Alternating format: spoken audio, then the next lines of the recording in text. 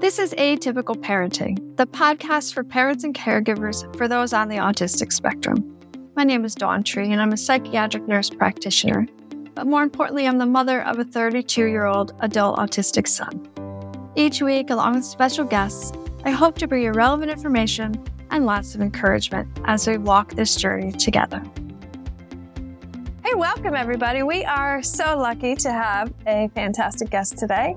We are talking with J.R. Reed, who is an autism advocate living in Missouri. He is like a master of many things. He also has a couple of different podcasts, one of which is launching soon about his food blog. And we're going to ask him more about that in a bit. But he also is an editor and a writer and does all these wonderful things. But he's on the spectrum himself and was diagnosed as an adult. So the insight we're going to get from JR today is going to be phenomenal. So welcome, JR. Well, thank you. And thank you for setting the bar quite high, because what if I'm only really good and not phenomenal? I've spoken to you before, so I already know that you're phenomenal. So there's no worries about that. Oh, okay. Thank you. You're welcome. Thank you. I shall do my best. Just be yourself, and that's going to be perfect. So tell me a little bit more about yourself that I didn't include in that introduction. I was born in the mid-'60s, and I went through school being called weird, stupid, lazy, told that I wasn't living up to my potential. And people knew stuff was off, but nobody knew what it was, because autism as we know it today wasn't diagnosed until I was 30 years old and well out of high school and well out of the 6 years it took me to get an associate's degree. Wow. That's so true. So I think for adults in their 40s and 50s, a lot of them go undiagnosed because they just live their whole life thinking they're weird. Absolutely. You know, my first writing project, and one that I still do, is called Not Weird, Just Autistic. And that's because as I walked out of my doctor's office after the diagnosis, the first thing that went through my mind is, I'm not weird, just autistic. Yeah. And too many of us think that we're just weird, and so we never think to look for a diagnosis. So I think many, many adults in their 40s and 50s are undiagnosed because they didn't have the chance to as kids. And, well, you know. Yeah, you just get used to your life experience, and right? Well, and it's not just 40s and 50s. I should say 40s, 50s, and beyond. Oh, absolutely. And even younger, right? Like my son is in his 30s, and it really was not talked about much until the early 2000s. So, yeah. So today we are going to talk about a topic that is going to be just a little bit controversial, because I know a lot of people have a lot of different opinions about this. But we're going to talk about autism as a disability and what that means, and how we as society need to respond to that, as well as people with autism, right? Absolutely. I think the first part of what we're going to talk about is what I like to call the whiner effect. Oh, do tell. Well, you brought it up before we actually went on air, but you see so much, and I will say especially on Twitter, which I am no longer nearly the fan of that I was, and I don't use it nearly as much for my advocacy as I did. But you see so many people, oh, I'm autistic, my life is over, nobody will ever like me, I'll never have a friendship. Mm-hmm. And that's just not true. Yeah. I mean, we have our social deficits, and there was a study done a few years ago by a Dr. Milton from the UK, and he basically, the short version is, played 3 games of telephone, one with all autistic people, one with all neurotypicals, and one with a mixed group. The group of neurotypicals and the group of autistic people got it word for word from front to back. The communication came in between the group that was mixed. And he figured out that people that are neurotypical have a better understanding and can feel empathy for other people like them, and autistic people the same. So it's not that we have a communication deficit, it's that we communicate differently and better with people that are either autistic or people like you or parents who understand autism and what it is. Yeah. You know, what I've been seeing on social media a lot lately is this like victimization mentality, right? Like, and I hate to, I even feel a little funny even talking about this or saying it because I'm not autistic myself. But when I see these posts about like, oh, my job won't accommodate me, the society won't accommodate me, people don't understand and make no effort, right? Like, should society accommodate? Absolutely. But is it possible to accommodate for every single disability that's out there? Probably not. Well, but here's the thing. People don't accommodate because they don't know and don't understand. Yeah. So if you took your whining and you used it in a way to teach people that, hey, this is an accommodation I need and this is why I need it, then, you know, we can all be advocates in some way, in a small way. Yeah. Yeah, exactly. Yeah. And it's not always going to work out, right? Like you can put your needs out there and there's just, people are just jerks sometimes. Yeah, but, you know, it's funny. The average, do you have any idea what the average workplace accommodation for an autistic person costs the company? Zero. Less than $200. Okay. What are some accommodations? Are you aware of that? But most of the time it is zero. I mean, where you come into play is, you know, maybe somebody needs to be kind of off in a corner, right? You know, in a quieter environment that there's not all the fluorescent lights, right? You know, so that might be, you know, with, you know, some moving costs and, you know, wages and whatnot. That's where the $200 might come in. But a lot of it is stuff like, if you're not on the phone, can you wear headphones? Not to listen to music necessarily, but just to cancel out the noise from the room. Yeah. And, you know, it's just little things like that now more and more employers are getting on board, but there are still smaller companies and people that don't know and don't understand. But I mean, if you point that out, that, you know, what I'm asking for is not going to cost you anything. Right. So it's going to allow me to be more productive.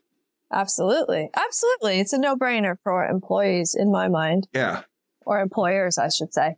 But let's divide this into two parts. Let's start with what can people with autism do to, number one, advocate for themselves, and number two, to accommodate for themselves in a world that isn't always understanding. And then the second part I want to talk about is how can parents and loved ones of people on this spectrum add some accommodations into their personal worlds or change the way they relate that will help their person.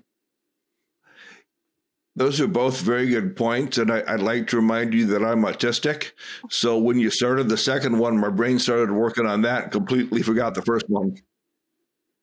I apologize. I'm so sorry. It's all good. It's all good. It's just, you got to remember, that's how the autistic brain works. When you were talking about the first one, my brain was thinking of things. And then you started on number two and my brain goes, boop. Right, exactly. Which is, I guess, is an excellent point as to one of the things that we as loved ones can do to ensure good communication is to stick to one freaking topic. Yeah, you know, well, I'm sorry about that. That was weird. I always tell people, don't give me a list of 5 things to do unless you're going to write it down and I can look at them one at a time. Mm-hmm, mm-hmm.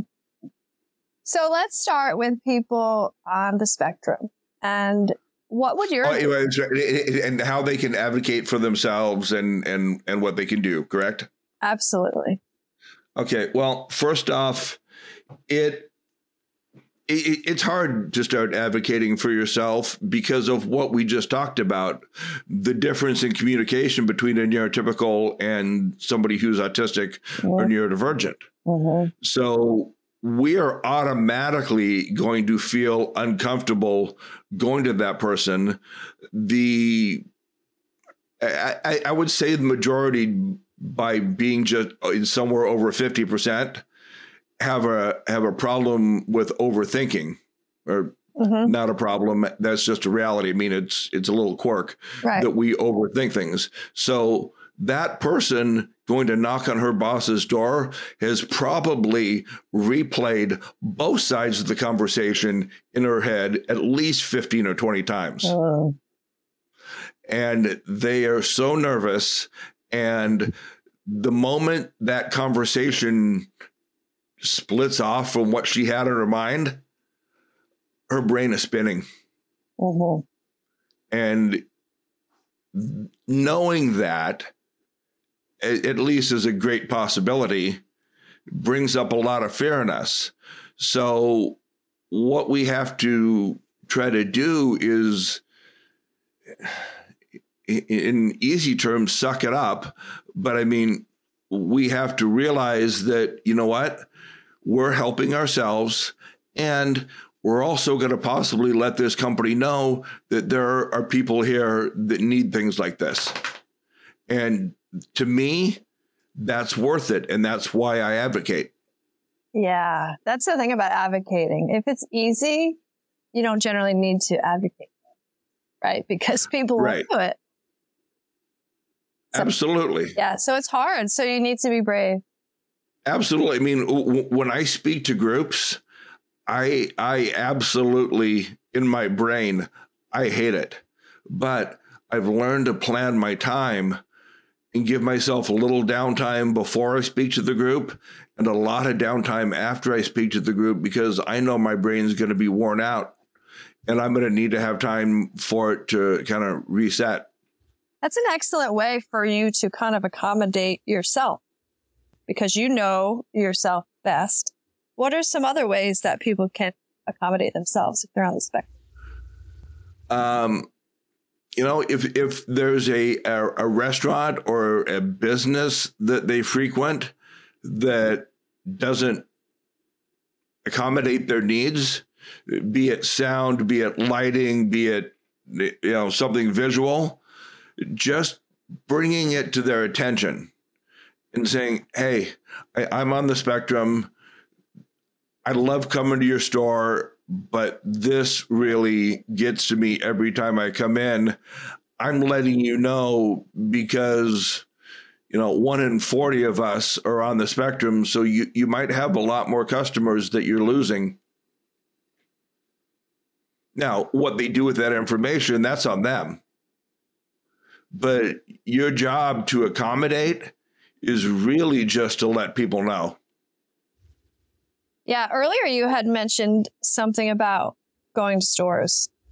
Yeah, so I first off, I don't go to shopping malls anymore. I mean, basically, as far as that went, COVID killed the shopping mall experience for, I think, just about everybody in America. But when I would go to shopping malls, it would leave me mentally exhausted, and my head was spinning because there's music and there's loud noise from all the people in the mall. The lighting is bright and there's no discernible traffic pattern. People are walking around each other and in between each other and not walking on the right. In America, we drive on the right, so we tend to, you know, want to walk on the right.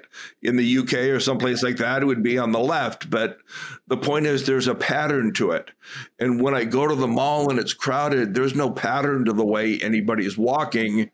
And it just makes my brain spin and I got to get out of there.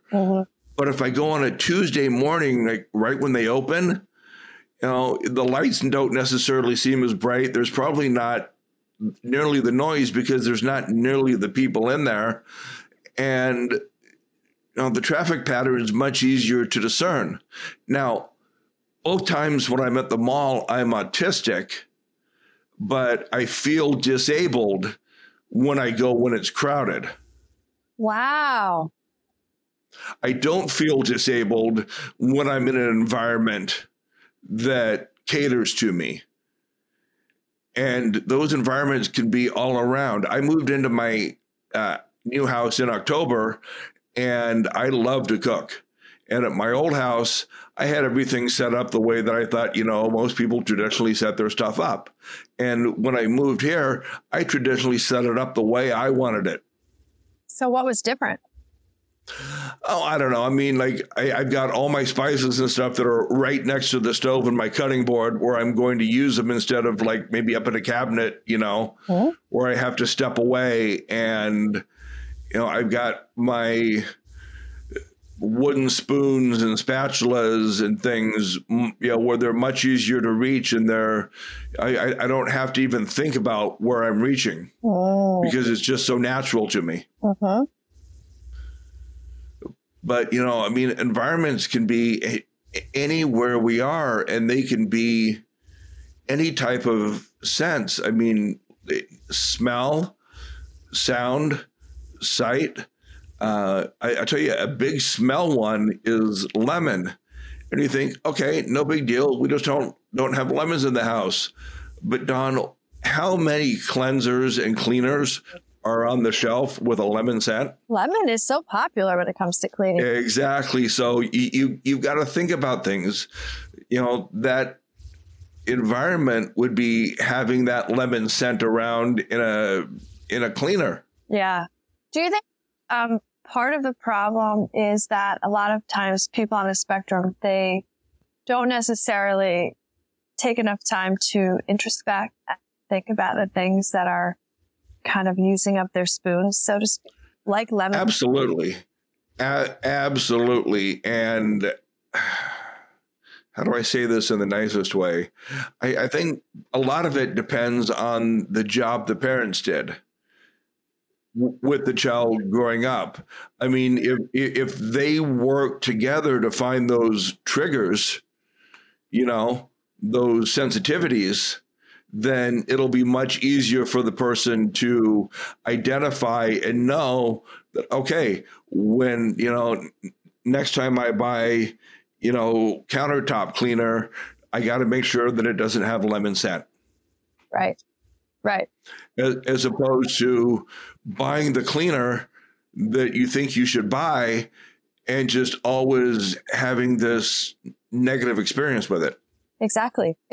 And I think it's hard a lot of times as a parent. I mean, I'm speaking here from my own perspective, but it's hard to know what's triggering your child or your adult person.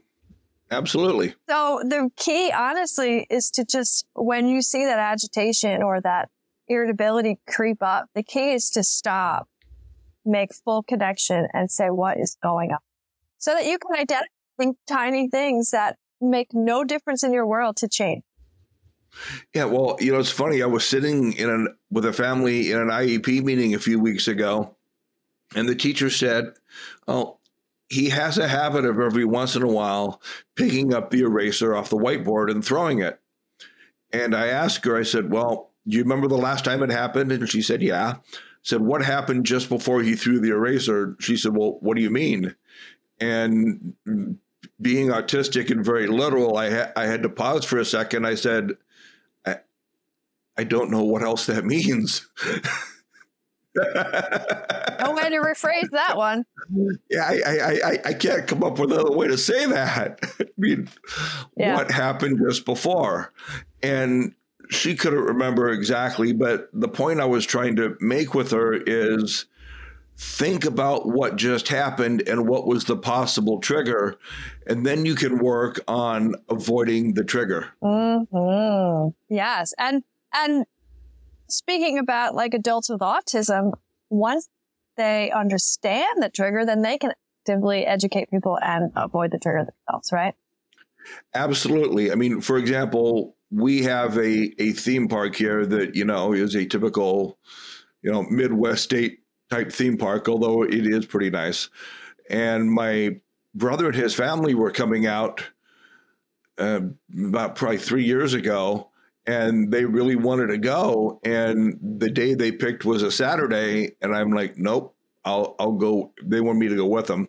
I said, I'll go on a Tuesday or a Wednesday, when it's less crowded. I mean, knowing that I would feel discomfort, but, I was willing to do it for my family, but I wanted to limit the discomfort. Yes. And that again goes back to that courage, right? Because a lot of times when people are asking things of us, especially people that we love, like it's really hard to say no. Like they said, let's go on Saturday. And you said, actually, no, that doesn't work. So yeah, that was really hard for you to just be like, I see that you want to go to the theme park. Feel free to go. But for me, it's not comfortable to go when it's crowded. Correct. Yeah. Absolutely. Because you know what? I know it's going to be noisy because this is one of those like Old West, themed amusement parks. So they've got a train going around and, they've got whistles blowing, so I know the sound because the first time I went, I was there for like 2 hours and bailed and went home and slept for 12 hours. After an exorbitant fee for the ticket, I'm sure. Yeah. But, so, I've learned, don't wear the hearing aids when I go to the park, and that will cut down on the sound. And unfortunately, that only works for like 0.2% of the population. Right. who are both autistic and wear hearing aids. But they do have a lot of like noise. They have these earplugs specifically for people with. Oh, absolutely. I totally suggest if you have sensory problems with hearing and you're going to some place that is going to be noisy, there's no problem with headphones that aren't necessarily noise canceling, but noise dampening. And there's nothing wrong with earplugs because you know what? I mean, think about this. For people who love music, not being able to go to a concert because of the hearing sensitivity problem, how does that crush their life? Sure. Yeah, that's an important social event, right? Yeah. So, the thing is our environment is everywhere. And our environment is everything, whether it's too much light, whether it's light coming from the wrong direction, whether it's food sensitivities, which is part of what I'm going to talk about on the sensory friendly food blog I'm building. Notice how I segued there. And see, I've done podcasting before. So I love to cook. That is one of my autistic passions. And I love comfort food more than, doing fine dining. I've worked in restaurants. I've managed an Italian kitchen for a while, but I just finally the environment was just not, a busy kitchen environment was just not conducive to what I needed. And so, but I love to cook at home and I love trying things from different cultures. And, I watch different food shows, and be they competitions or be they, shows with recipes or whatever, I get ideas, and I've got a journal, and, I write stuff down that I want to try or things that, try to put together. And I just love to cook. And I was thinking, there are so many other autistic people or families with autism that love to cook, but have food sensitivities. Now, don't ask me why, but I've got a thing with mayonnaise and sour cream. Don't put them on the table. Don't put them in my refrigerator because they're going to the trash. But how many recipes call for one of those two ingredients? Absolutely. So I kind of found a workaround. Plain Greek yogurt. And sometimes you got to add lemon juice or a little spice or a little something to it, but stuff like plain Greek yogurt will work a lot of times in place of those things. It's almost like food allergies. It makes me think of that. So when we're talking about food, it's really, this whole thing is another way to accommodate yourself, right? Like if you can't stand the smell of seafood, don't go to a seafood buffet. That's correct. That's another way. That's correct. To think about accommodating yourself. Yeah. I mean, like I don't know what it is about mustard. Don't show it to me. Don't bring it to me. I will throw it out the front door. Wow, all of the condiments, JR. Jeez. Well, not all the condiments, but Ketchup is a good one. Do you like ketchup? Oh, I love ketchup. And hot sauces, and I make different kinds of ketchup. I've made ketchup with Thai chilies and habanero and whatever. Wow. But the idea with it is to talk about food sensitivities and to solicit real life food sensitivities from people who look at the blog. And I would love to help them, but I can only talk about either the more common food sensitivities or the food sensitivities that I deal with. But I'm making sure that I write the recipes in a very simple format using real words, not big kitchen words. Like there's so many recipes that will tell you to brunoise the vegetables, and I'll just say cut them in small pieces. Because really, is the average person who's never watched like a cooking competition or a cooking show know what brunoise means? I've never heard that phrase. No, it's a term for cutting onions and peppers and vegetables and things in very small, even pieces. The thing I've put at the top of all the recipes is I like things bold and spicy. I have tamed down this recipe, and I always say, follow the recipe and then taste it. And if you think it needs a little more of something, put it in. Always do things to your taste. I feel like, I know we're talking about your food blog, but I feel like that what you just said applies to exactly the topic that we started with, which is how to accommodate yourself. And that is like, pay attention, take a taste, see what you need to add, and make it to your liking. Yeah. And you know what? If you don't know what to add, just start going through things in your brain. Well, does it need something salty? Does it need something sour? Does it need something sweet? Does it need something spicy? And when you apply that to your life, it's like the same. To be quiet. Is it my emotional response? Am I triggered by something? Is it a memory? Mm-hmm. Right? Like, is it anxiety? Mm-hmm. Absolutely. That's amazing. That's amazing. Absolutely. And how do we find your food blog? myautistickkitchen.com. There is a landing page up there right now. You can sign up to be notified when it launches, but it should be ready in the next within the week. Because I wanted to have 10 recipes to start. I've got 8 up already. And then, of course, being autistic, I'm going to overthink and quadruple check every page before I launch it. I'm going to be publishing this in a few weeks. So I imagine if you're listening, that JR's blog is up. Yes, it will absolutely be up by that point. Barring death, it will be up by that point. So definitely check that out at myautistickkitchen.com, correct?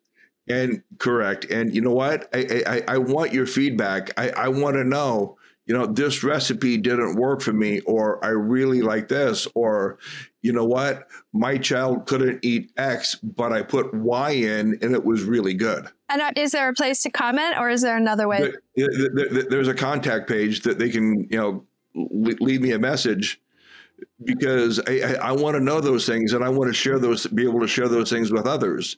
I can go on and say, hey, you know what? I learned this from Dawn, who's a mom of an autistic child, and try this. Mm-hmm, mm-hmm. Great.